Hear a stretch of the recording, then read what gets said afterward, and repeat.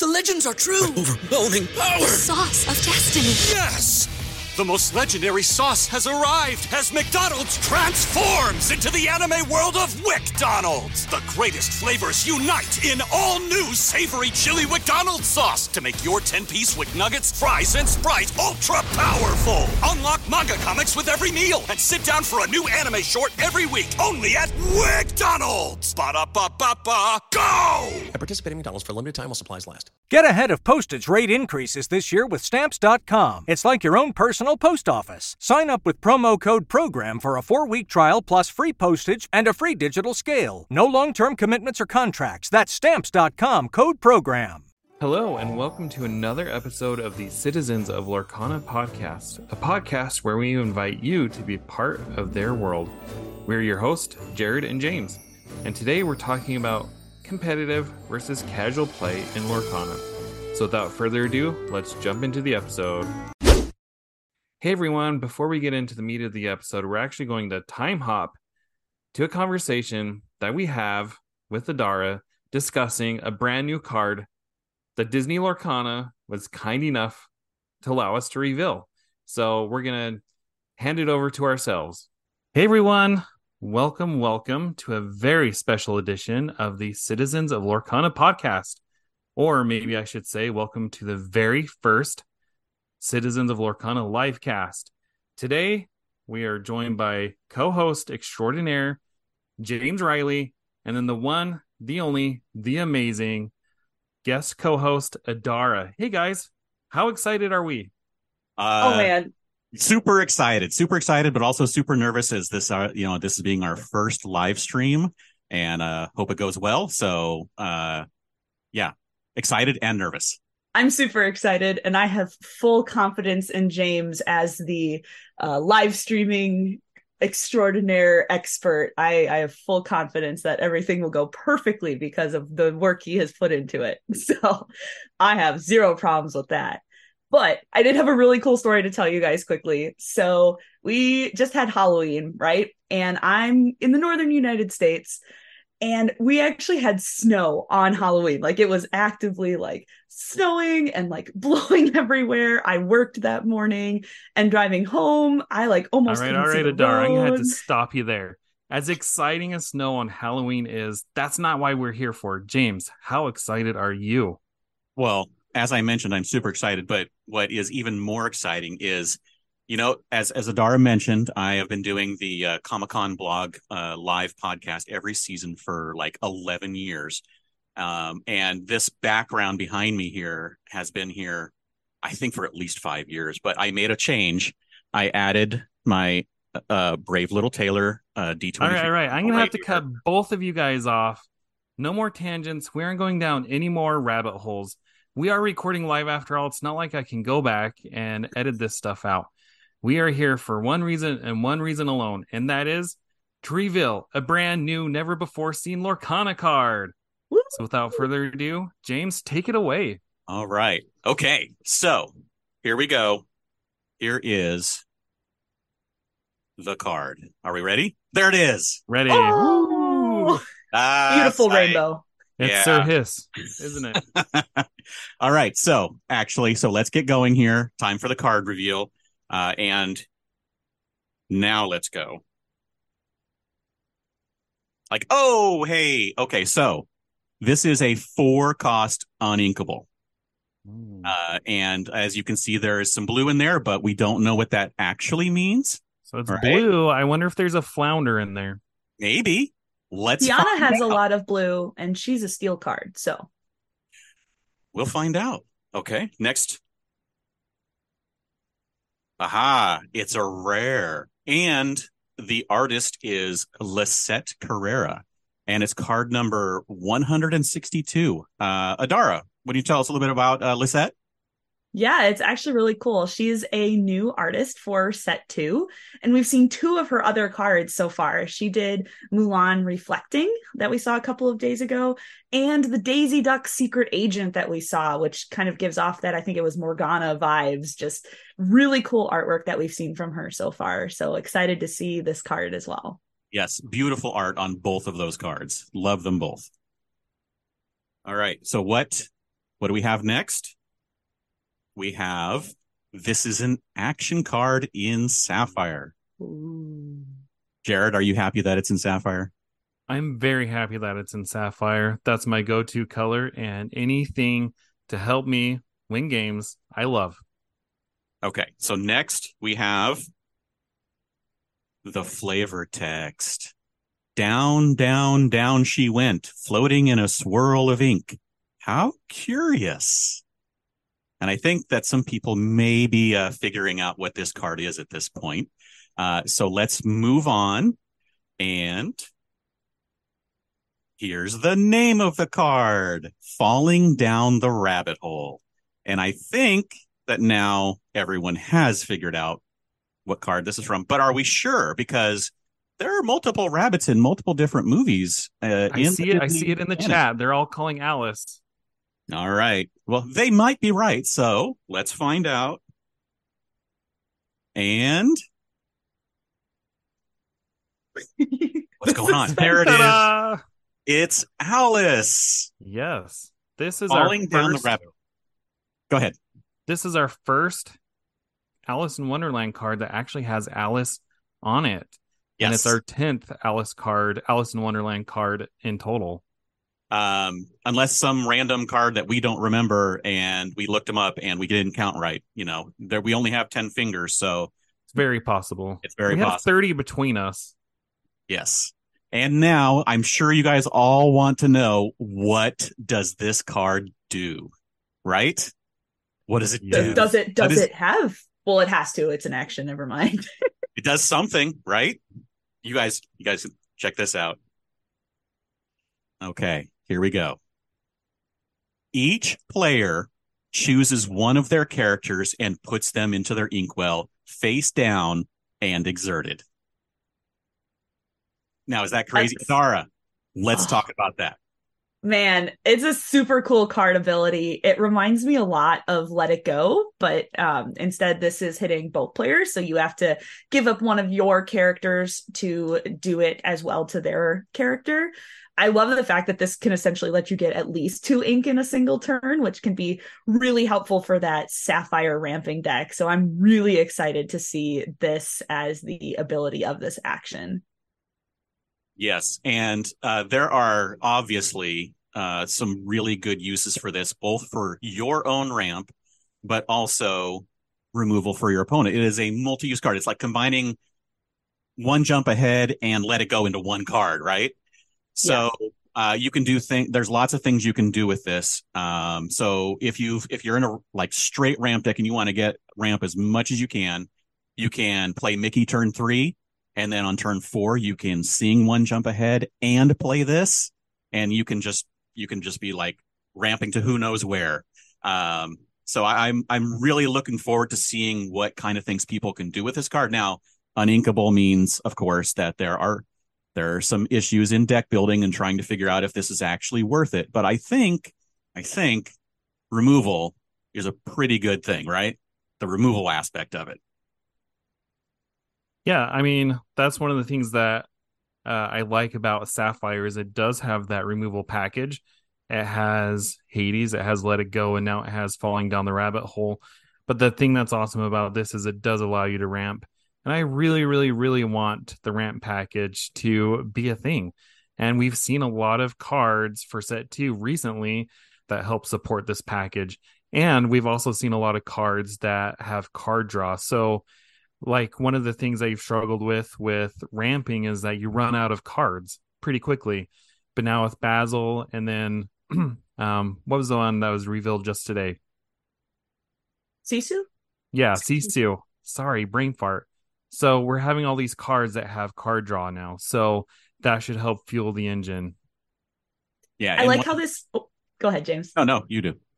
Oh, I was just going to say, I also like how this can get around ward characters. So like if the ward character is like the only character on the board, or maybe it's the character that the opponent thinks is the best to put into their inkwell, this card technically works there because you are not the one choosing your opponent's character, they're the one choosing it, which means they can choose a ward character to place down into their inkwell. So it can kind of sneak its way around ward, which is pretty handy as well. Yes. And you can try setting that up by clearing some of their other characters so they only have the one choice.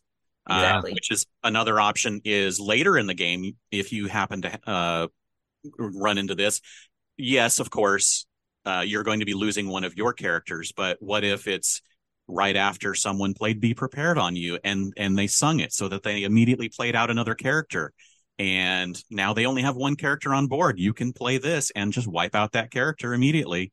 There's going to be a lot of situational uses for it, as people are mentioning in the chat. I just think that this is something that maybe can replace one or two of your one jump aheads. So you don't have to have too many extra uninkables if you're in the ramp package. And I think it's something that you can make use of, having other cards to put in the deck and using this instead as part of the ramp package. Awesome.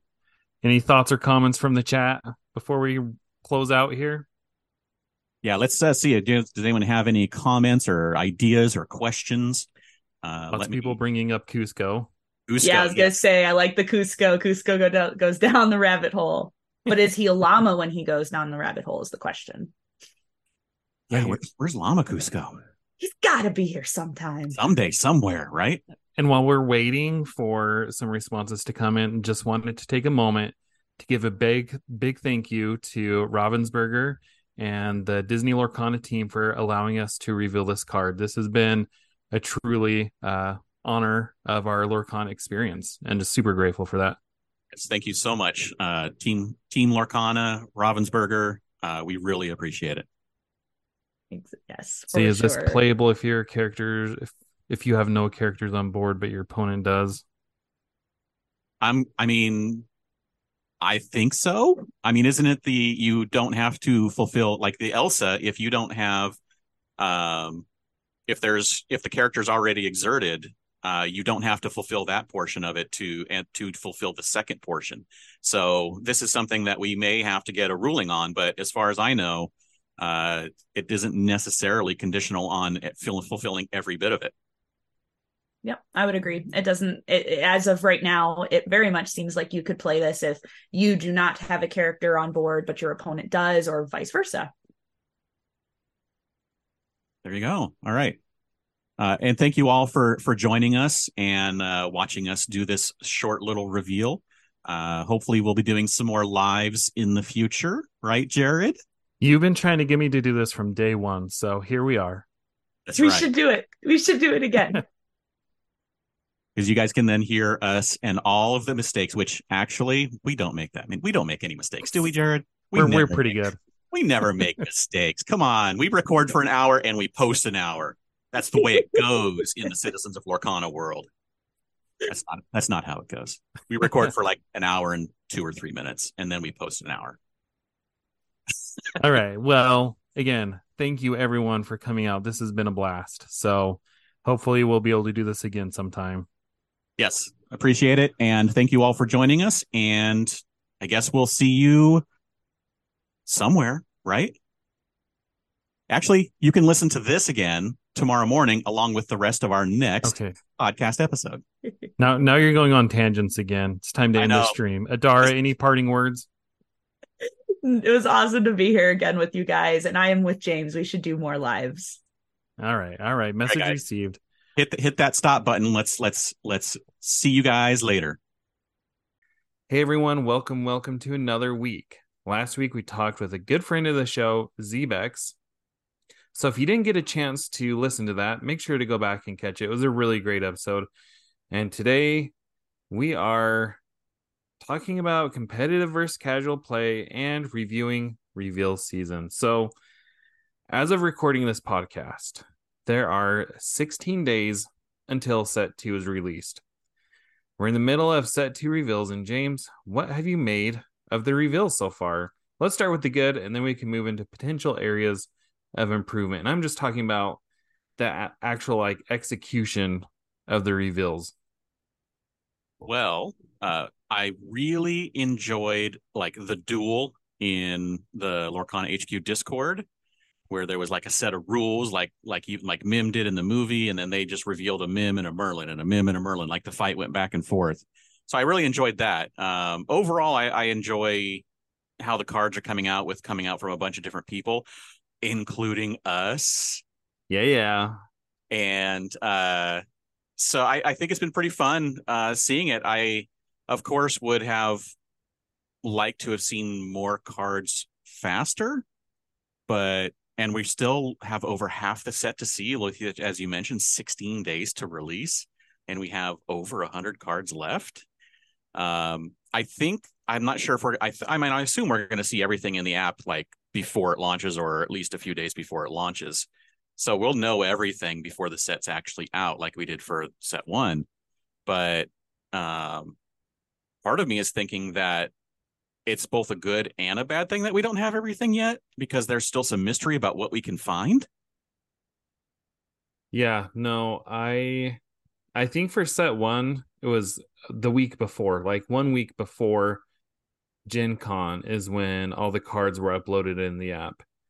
For me, the good that I've enjoyed from the release of set 2, I love seeing all the international reveals. I think that's so cool. I've enjoyed going into the German Discord when they had all their reveals, and I joined the French Discord to look at the French reveals. And I've also enjoyed trying my hand at Google Translate and trying to make sense of the card, because as you know, one of the things I like to do is to reshare these cards on Twitter as soon as possible. And a lot of times the English translation just hasn't been available.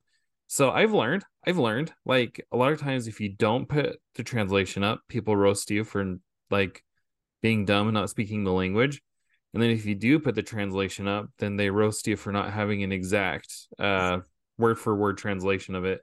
It truly is one of those experiences where you can't win. But yeah, that's been the good part for me. The area that I think for potential improvement, and you touched on this already, I think is just the speed of the reveals.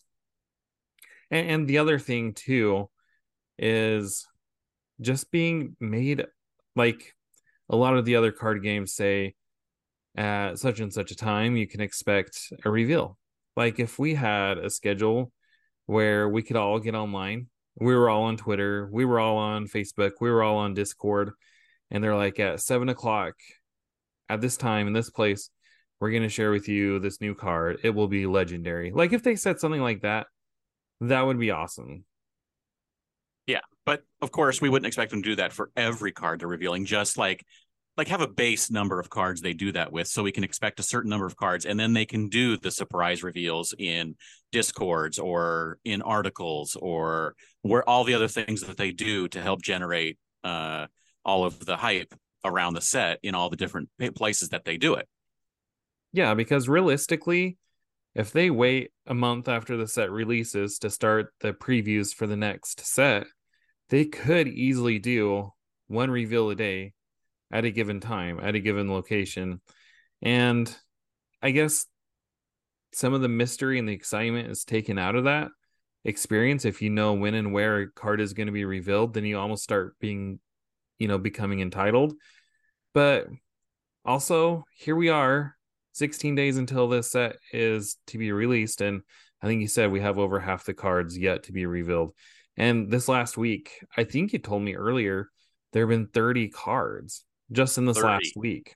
Yes. So that's a huge chunk of cards. If we were talking this time last week, we'd be saying, oh, there's only 70 cards. I don't know what the number is, but it would be something like that. Yeah, it's crazy the amount of cards we got just in the last, since we last recorded, basically. Yeah.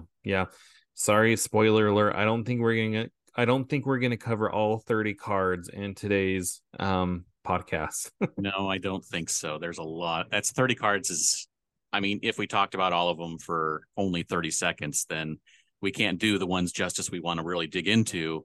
And we would also be talking for a minimum of 15 minutes. Yeah. No, you saw me post this on Twitter. I was asking people on Twitter, our listeners, how they felt about us going over card reveals on the podcast. And somebody mentioned something that I thought was actually maybe a good idea. He said, what if you had, he said, a Patreon exclusive where you go over each of the cards. And I don't know if we're at the point where we want to go the Patreon route, but even if we recorded a special episode where it was just us digging into the cards, that's not a terrible idea. That's not, no. Just do like a half-hour episode, especially when it gets so heavy with cards like this week. Just talking about the cards and how they fit into decks and how we think they might have uses and combos we can think of and things like that. That'd be pretty fun. Yeah. It's just like, look at the art. All right. So you mentioned what you think may be a good change about the reveal season. I'm trying to think about it, what I would change. And I'm not like, having a regular thing would be nice. I don't even need it to be like often regular, just regular. Like it could be weekly, just so we know at least one card a week is getting posted. Like, in fact, I think they may have started that with the Mulan card reveal that they did as a post on the official website. And it's going to be like where they talk about the card from someone creating the game or working on the game.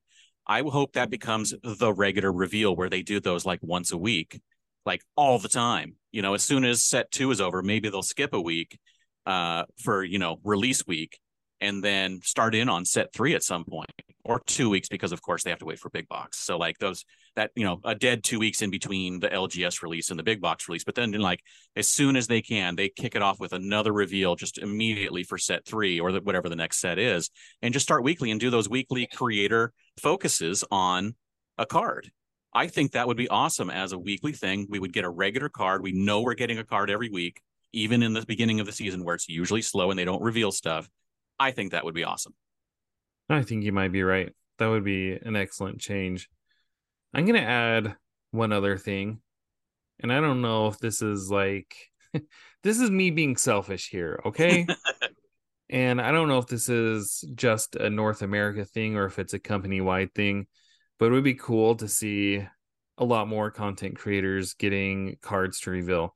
I'm so grateful and so appreciative that Ravensburger gave us the opportunity to reveal this card.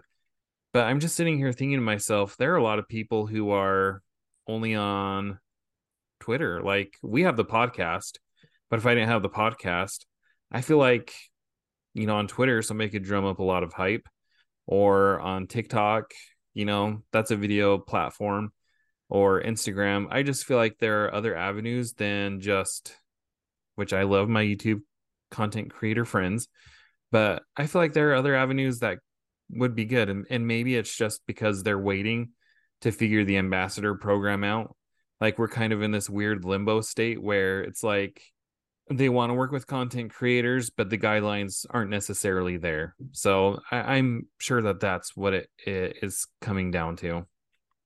I think so too. I think just as a new company with getting used to all of this spoiler season thing and all the hype and all of that kind of stuff that goes with it, and all of these people who essentially want a piece of the pie, and how to deal with that. I think it's something that is taking them a lot of work to get into, and maybe just not being fully staffed originally. Yeah. And not having the manpower to handle all of those requests and figuring it out, and dealing with Disney and, the whole PR department. I have a friend of mine, that we had on earlier in the podcast, Sean from Parks and Con. He has dealt with Disney PR in the past and being a media at events, and he says that it's just, there's so many hoops and so many things you have to do and so many rules, and you can just expect that there are all of those things added on when it's a licensee to Disney, that they have probably a whole other set of rules in addition to all those rules. So I think that's it's all of those things combined. I think going hopefully into next year, I think we're going to see the ambassador program start being used, and them making better use of a lot of the things out in the world. Yeah, and I mean, it's not a thing that's unique to Ravensburger. Like, Magic is perpetually in a reveal season, but they have a product out right now called The Lost Caverns of Ixalan. I think that's the name of it. That sounds right. But there's a lot of pushback right now on social media because there wasn't a single content creator from Mexico or Central America that was given a card to reveal. And it's kind of, this set is kind of based in that area. So, I mean, nobody's perfect. Everybody's learning. And I think that's all we can hope for is that, lessons are learned. All right, bringing this back on track. Which card reveal have you enjoyed the most? And what I mean by this is like, different content creators like do videos or they do like little skits or whatever, or they reveal it on their live stream. Didn't one of the was it one of the in the French Discord? Didn't one of them like make like 30 fake cards and throw the real one in a batch and say, okay, one of these is real. That was pick it out. Yeah. Okay, I like that, but I don't like that because that's like too hard. I mean, then you see all these other cards, and if they're cool cards, you're like, well, why isn't that a card? Right? Yeah. So anyway, I think it's kind of shared. I mentioned earlier, the duel, I think that was really fun. And I really enjoyed how they did that in the HQ Discord. I really enjoyed that one. But also I thought for some reason, it may be because of the card, that one of the 3 cards that was revealed. But when they did their post last week with the text, what do you want to call it? The series of tweets where like the 4th tweet was the 3 promo cards and one of them was the Rapunzel. That's kind of got me like it tips it over. I just like that buried in this like really serious, here's what's happening with restocking and reprinting and here's the what's coming up with all of this competitive play, and then by the way, here's 3 cards. I thought that was really cool that just like drop 3 cards in the middle of this serious thing. I thought was pretty cool. All right, so you and I are going to share something in common here. I also enjoyed the French reveal. It wasn't the one that you were talking about with the 30 made up cards and the 1 real card. There was one where they had the image like blurred and they would give little hints and they weren't obvious. And even us here that were speaking English were, putting the hints in the translate to try to guess what the clue was. And every time somebody got a clue, they'd reveal, well, no, if nobody guessed the clue, then they would reveal a little bit more. And then once the character was guessed, they revealed the card. So I think that's how the Duke, the one from Cinderella was revealed, and another one. But I don't know. I just thought that was fun. Like, I think they did a really good job with how they handled their reveals. Yeah. So next, let's talk about how we're going to use some of these cards that have been revealed. Now we know you're Sapphire boy, but which card or deck are you most excited to try out? Okay, you know me too well because literally I was going to say the Grand Pabby. How do you say his name? Grand Pabby or Pabby? Grand Pabby, yeah. I'm excited to give that card a try because it seems so powerful. Sapphire and Amber both have gotten a lot of healing support or just have a lot of healing support in their decks. I really like my Sapphire Amber deck that I've been running at my locals. And to get lore every time that one of your units, every time one of your characters is healed, that seems so incredibly powerful. And I mean, as far as the ramp, like I love the card that we got to reveal, and I love the Miss Judson. But I mean, the one that we were able to reveal, I think I could see myself playing. But the Miss Judson, like I don't know how well these cards go into the ramp deck. I really want ramp to work, but I'm just not exactly sure how these fit into that deck, but definitely I want to try a healing deck with the Grand Pabby. How about you? Yeah, when is too much ramp too much, right? Although you gave a good scenario, you're like, you have Detective Mickey out and turn 3, and then turn 4, you use Detective Mickey to sing One Jump Ahead, and then you play the card that we revealed to put Mickey in the Inkwell and remove one of the opponent's threats. Right. Or if you're playing multiplayer, one of each of your opponent's threats. Ooh, yeah. Yeah. Yeah. Let's see. What am I'm on? Well, I mean, it's just going back to Amber. I think it's becoming fairly obvious that Amber is the color that I'm probably going to stick with a lot. If I swap anything, I might swap the steel for some emerald and see if I can make a lemon lime work. Because I'm really enjoying all the stuff that we've been getting from Emerald. But also I just like want to try all kinds of different stuff again and just settle on something that I feel comfortable playing.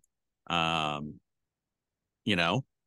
Hey, you know what? At my locals, I like take a new deck every single week. I have such a hard time settling on one. Eric, when we talked to him one of the last times, said that he has somebody that he works with that picks one deck and then sticks with it. And I have such a hard time doing that.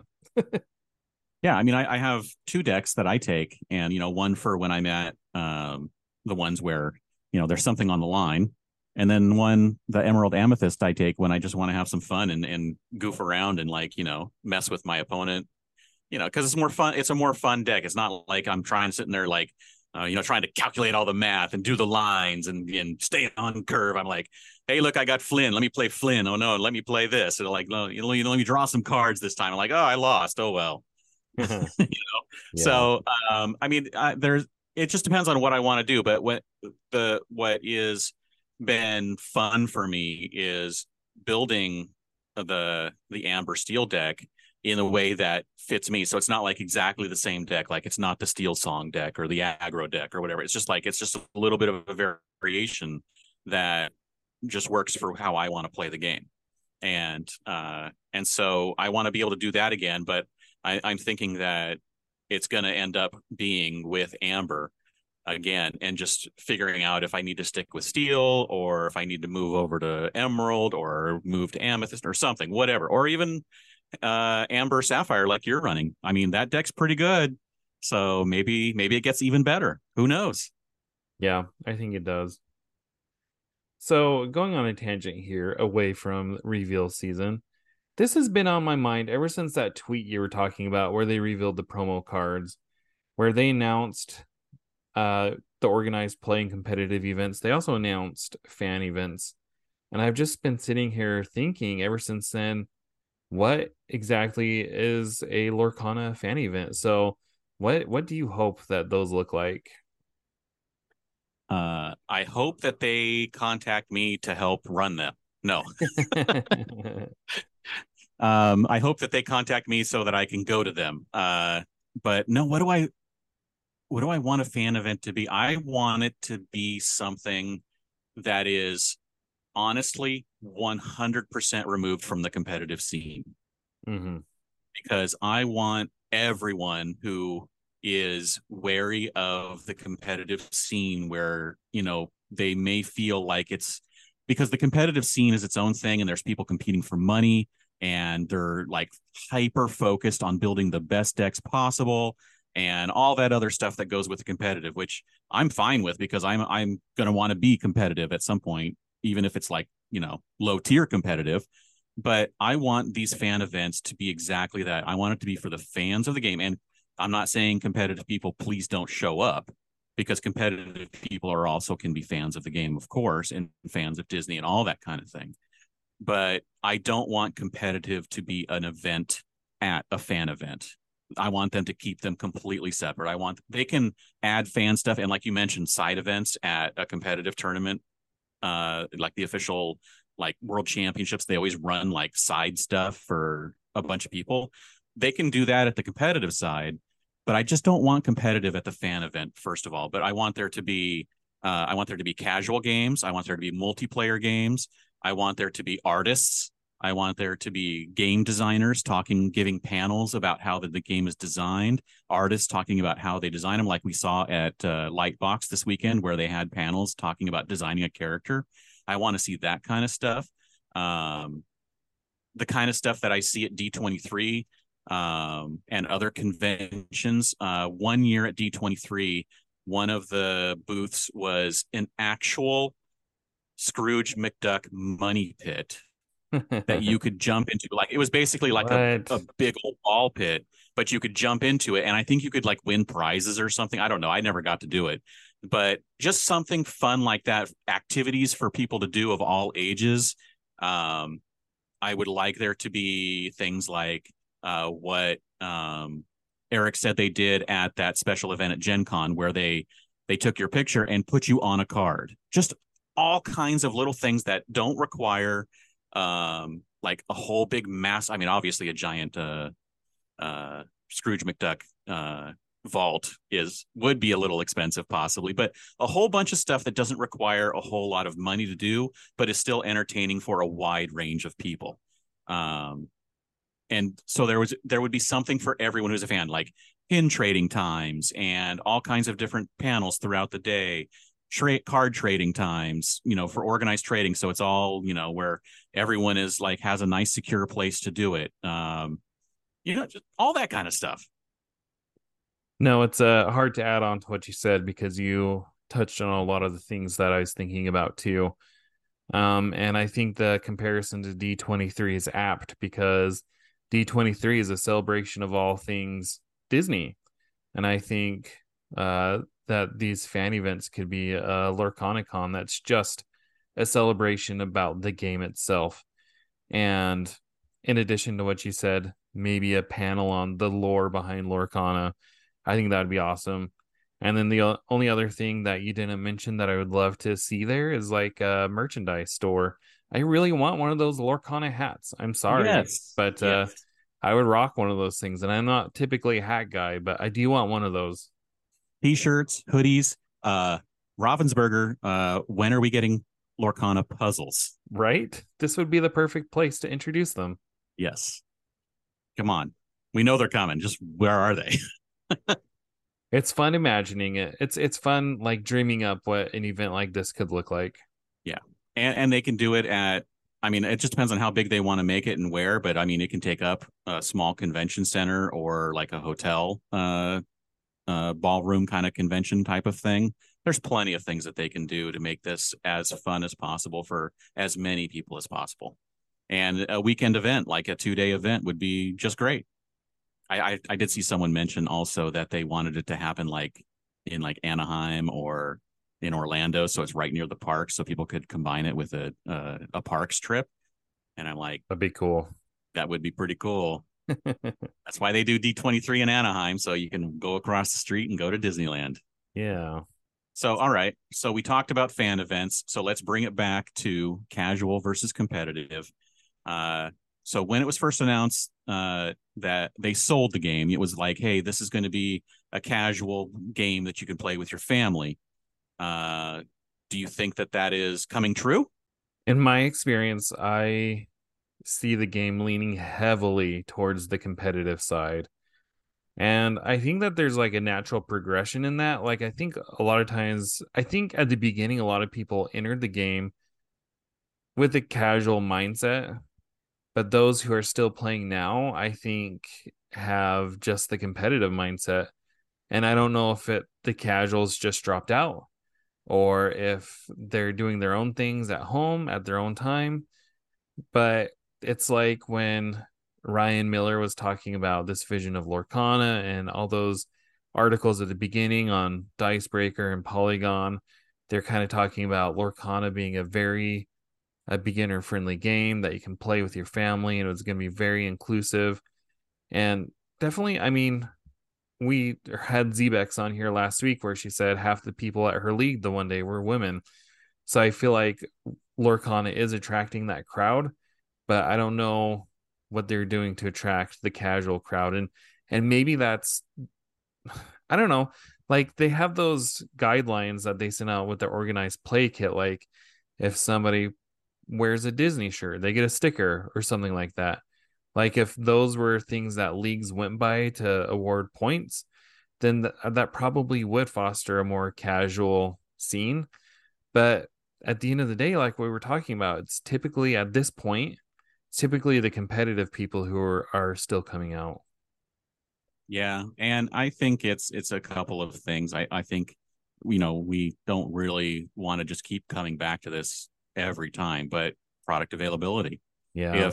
If products are not available at Target and at Walmart for people just to see and pick up, and if they do find them at online, if they go looking and they see that it's $300-$400 for a box of cards, they don't want to spend $300 or $400 for a box of cards to play on the kitchen table at home.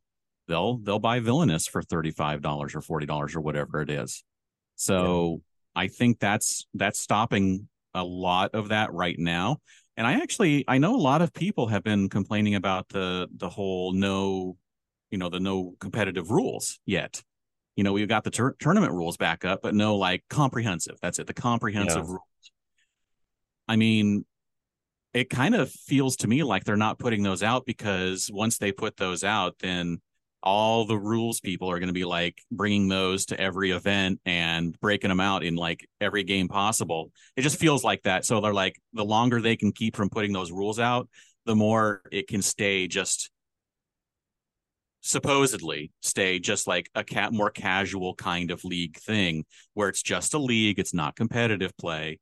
But of course, most places have turned it into a competitive play where that's the kind of thing that runs in, you know, that works in their store. And I've played in both and I've had fun at both. You know, it's a lot less stressful playing in ones that are casual where nothing's on the line. It's certainly way less stressful, but both of them are fun and they're in their own way. Yeah. Yeah. So I don't know. I think that casual will definitely swing really high once people can find it in stores, and which is why I think they're trying, in whether they're succeeding at the level everybody wants, where they're trying really hard to get product into everybody's hands and get it into stores and all that. And unfortunately, it's just not going to happen in a fast time scale. But I don't know. I mean, that kind of leads into the next thing that I wanted to talk about, was how to foster that community. Because as I was thinking about this, even when you look at the different content creators out there, like, who's focusing on casual players? And you have finance guys, you have people playing on Pixelborn for the competitive, you have people going over meta for the competitive, you have people going over the news. But how would you even make content for the casual crowd? And especially regular content for the casual crowd, because really, I think it really is just like, here's things you can do to foster a casual environment, and then you're done. Right? So like, for me, fostering a casual environment, yes, the people coming in to play at most game stores are of a competitive mindset. And so how do you foster that? I think that, unfortunately, because they can't find product, the stores can't really get into the mindset of fostering a casual environment. But I think that it is partially the responsibility of the game stores to try and get people into that mindset who are coming in, but they have to be able to sell them a product to take home in order to help foster that, or I invite them.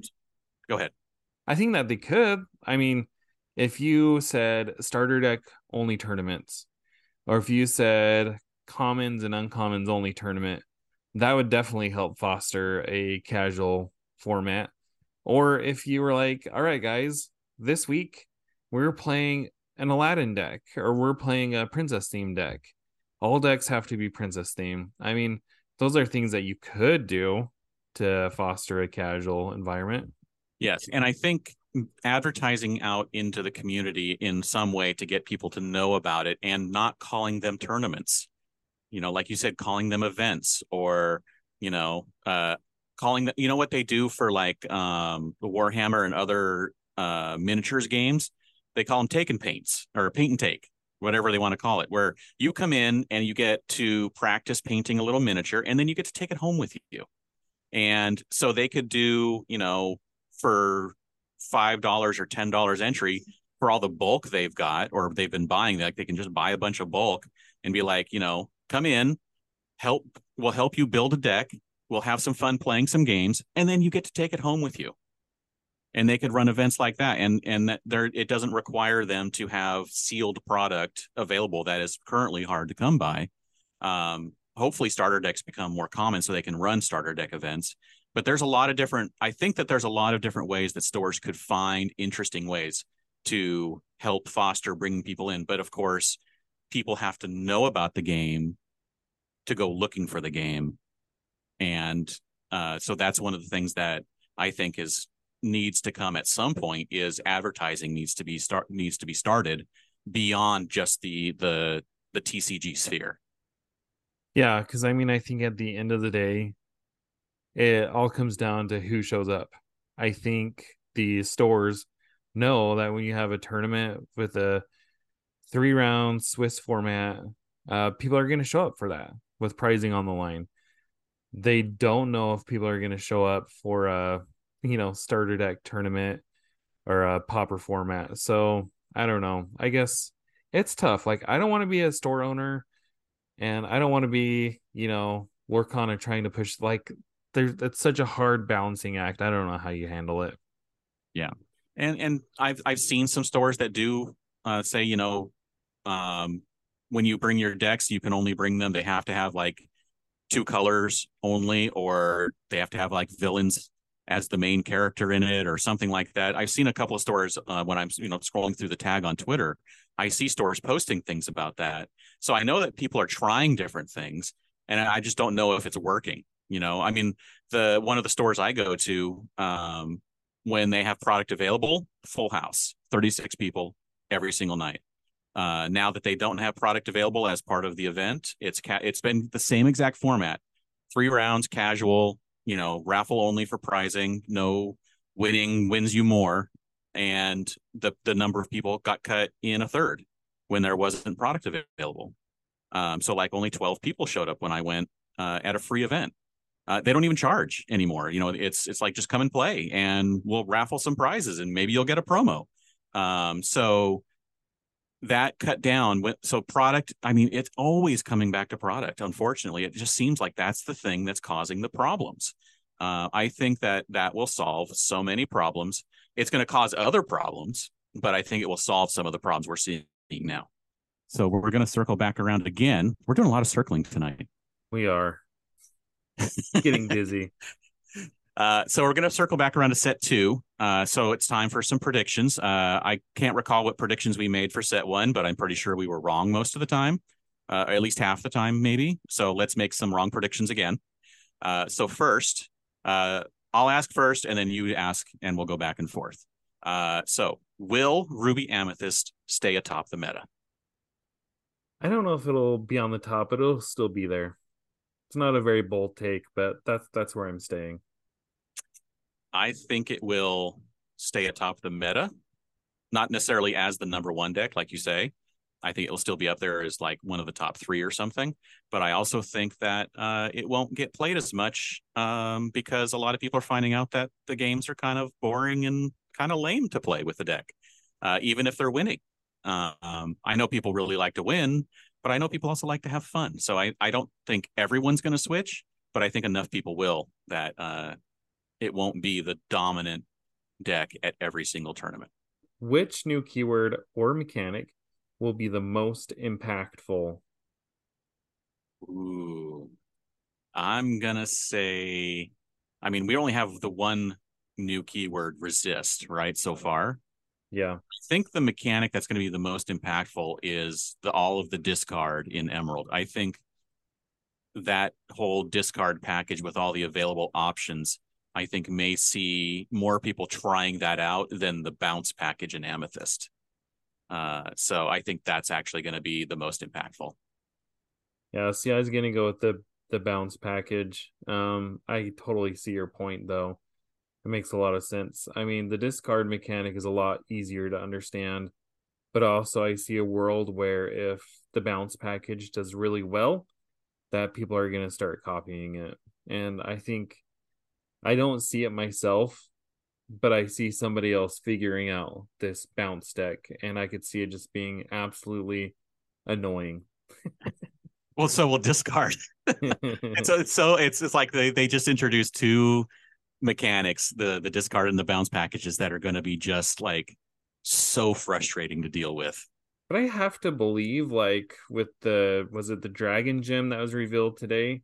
I have to believe, like Zebek said last time, that they're gonna introduce more cards with recursion to bring stuff out of the discard pile. And that's such limited recursion too.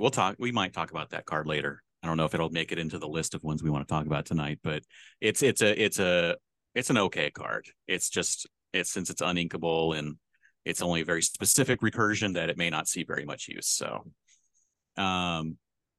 which ink do you see rising? I mean, this one's easy.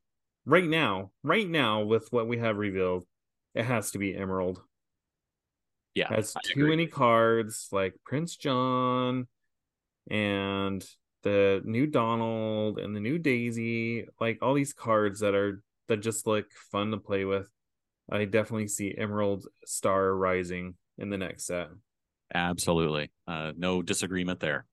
All right, which one do you see falling? Which ink do you see falling?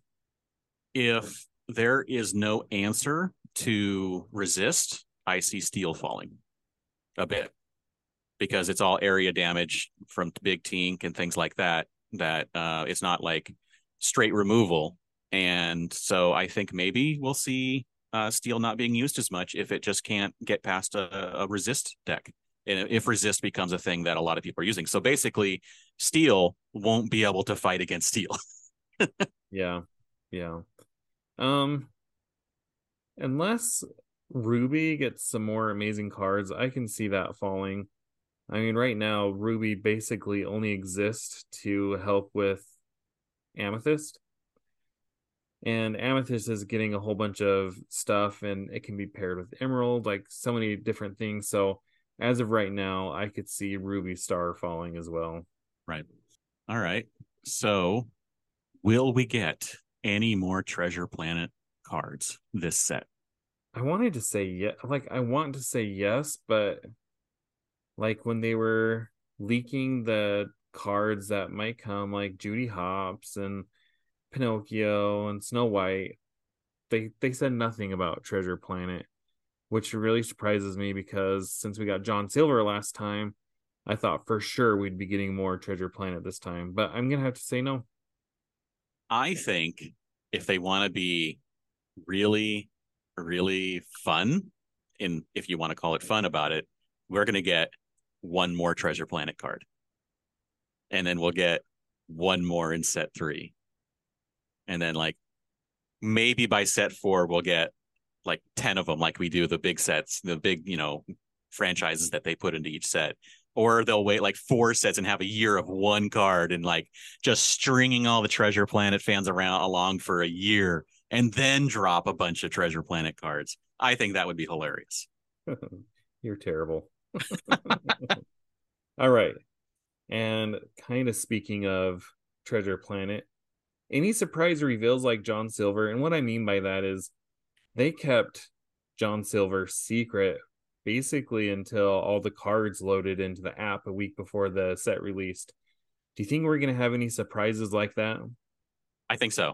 I think yes. I think that when they announced the 6 franchises they were adding to set 2, and they like made a big deal about that, I think that's not all the franchises that they're adding. I think there may be something like Atlantis or something like that, where they just throw in one character just for fun, and we don't see it until either the app gets updated or until the set comes out, if they don't reveal all the cards.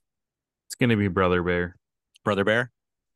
Is that your call? I'm calling Atlantis. I'm going to call Atlantis just for fun, just to see if neither one of us is going to be right. We're not the overextended podcast called Treasure Planet. Yeah, Ben. Well, props to you. Right. You keep resting on those laurels. He's gonna be using that for what, 2-3 years? Probably.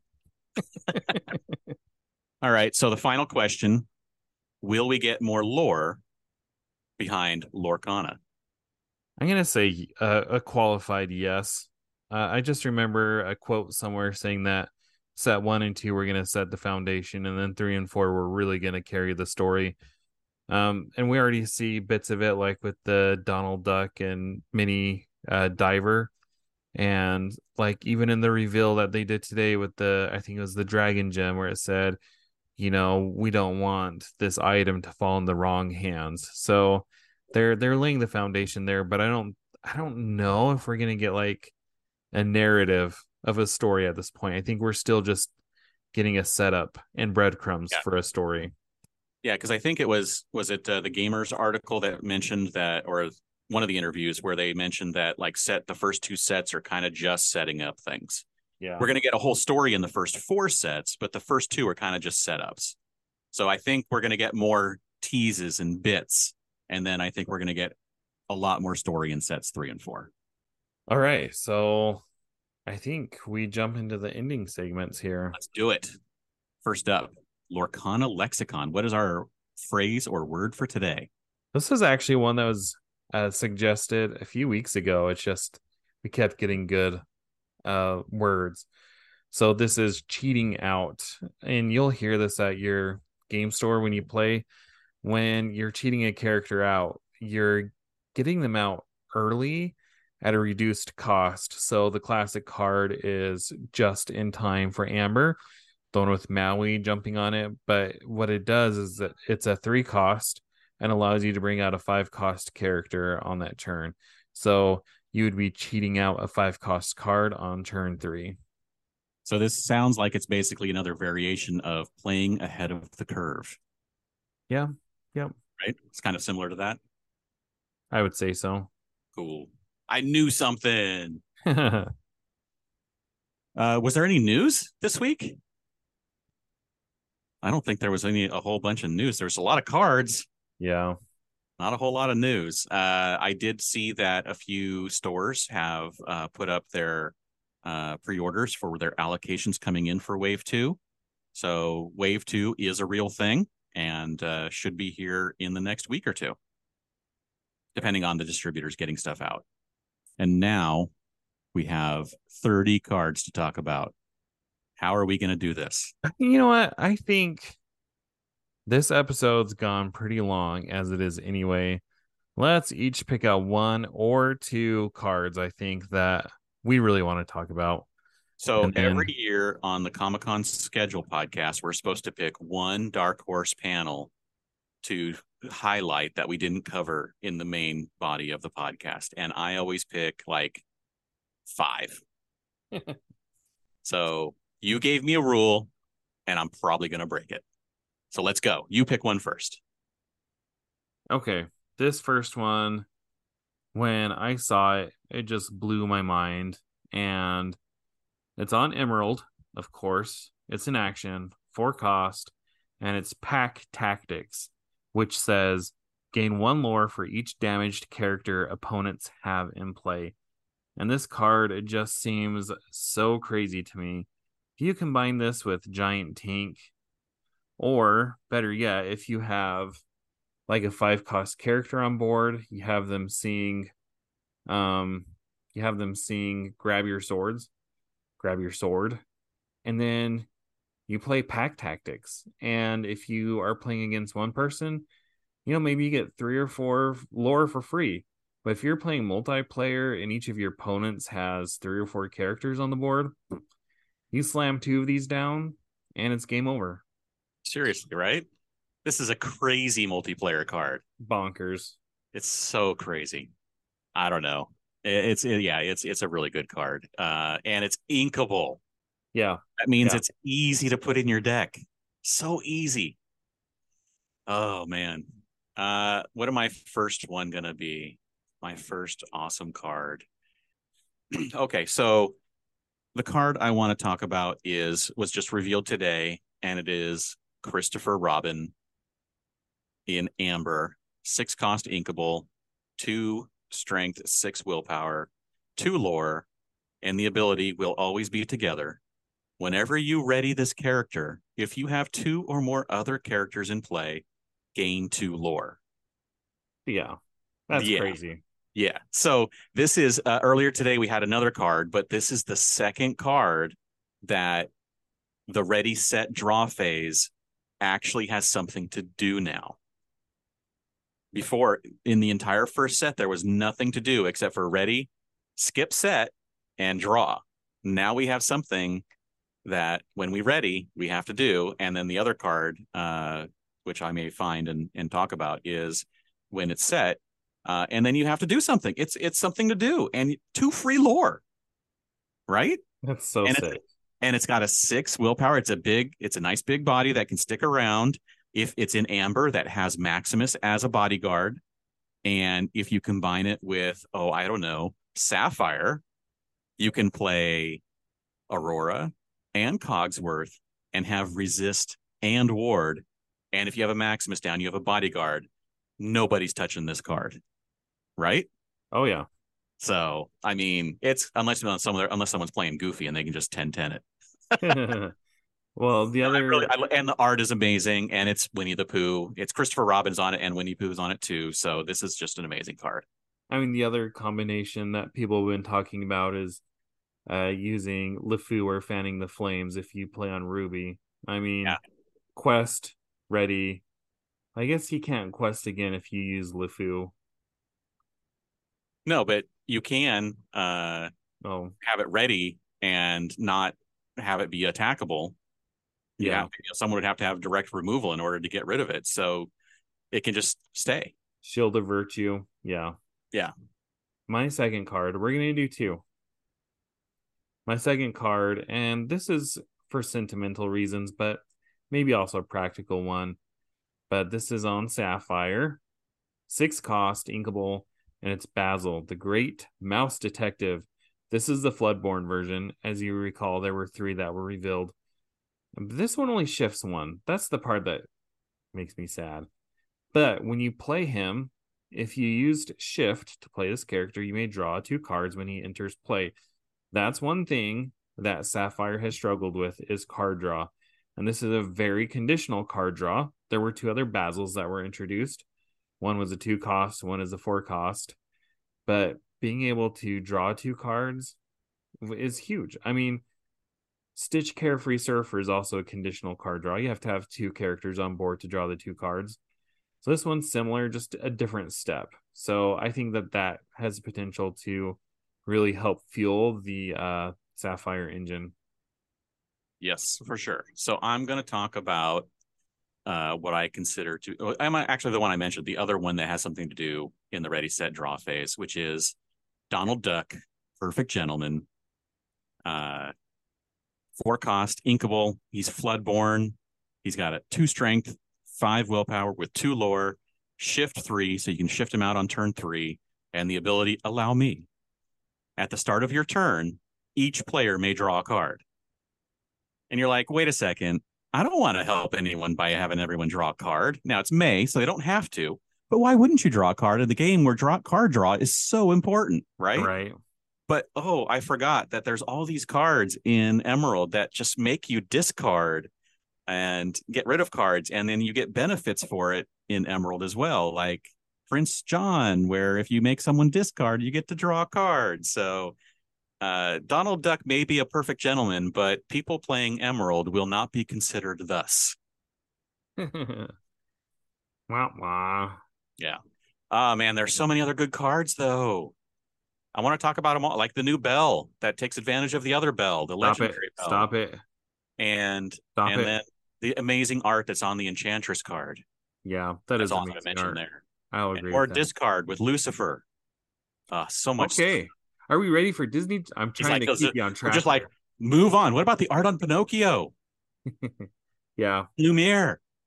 Yeah. Amazing art. And the one you mentioned, Grand Pabbie. That's we already talked about that one, though.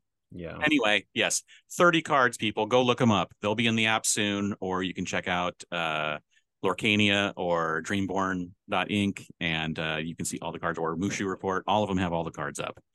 Check them out. Okay. Are you ready for Disney Jeopardy? I am not, but Yeah. let's go. Okay. So today's theme is Alice in Wonderland. So I hope you are prepared. No. Yeah. Okay. This might be tough then. For 100, this is who wrote Alice in Wonderland. Lewis Carroll. Ding ding ding ding. Good job. All right. For 200, this is who wishes Alice an unhappy birthday. Trying to remember if it was actually him first. I'm going to guess it was him first. So it was the Mad Hatter. Ding ding ding ding. There's two answers: the Mad Hatter and the March Hare, but I'm happy with either one. I would take either one. I knew it was one of the two. I just didn't remember which one did it first.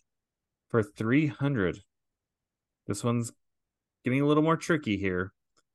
This is what the White Rabbit was late for. I mean, was he late for a very important date? That's the quote I'm referencing. But what's the date that he's late for? March 32nd. It's not a specific date. It's more of an event. More of an event. Is it the Queen's something about the Queen's some kind of where she's playing croquet or something like that? You're in the right direction. It's announcing the Queen's arrival. So I got partial credit. I got like a third. Yeah. So you're at 3 1/3. Not too bad. This one, okay. These are the animals used in the croquet scene. What are flamingos? Ding ding ding. For extra credit, there's a second group of animals that are used. It was See, I know it's a little like burrowing animal, but I can't remember which was it. Like, was it a gopher or a hedgehog? It was a hedgehog. Yeah. Wow. Good job. Okay, this one, if you get it, you're getting a high five from me. For 500, this is the name of the woods in Wonderland. See, it's like living in like this little piece of my brain over here that I can't access right now because I know the Winnie the Pooh one. It is not 100-acre woods. Right. I cannot think of it. What is the scary dark place? So close, but not really. What is Tolgee Woods? Yeah. See, there was a landscape disc in Disney Infinity of that name. So that's why it's like there. It's just not accessible. Man, I would have been blown away. And all right. I didn't do too bad. Three and 1/3. No, you did pretty good. That's what I was going for. I was going for a B-. The White Rabbit and the Tolgee Woods. Those were the two that I thought would be tricky. Yep, and they were. All right, so if you liked what you heard, you can follow us on YouTube. You can subscribe on the podcasting platform of your choice. You can find me on the website formerly known as Twitter at Citizens of Lorcana. And James, where can they find you? You can find me everywhere at Dan Regal, and you can check out geekshotphoto.com for photography and social media links for my wife and I. And thank you again to Ravensburger for letting us reveal the card. And thank you all for joining us, and we'll see you later.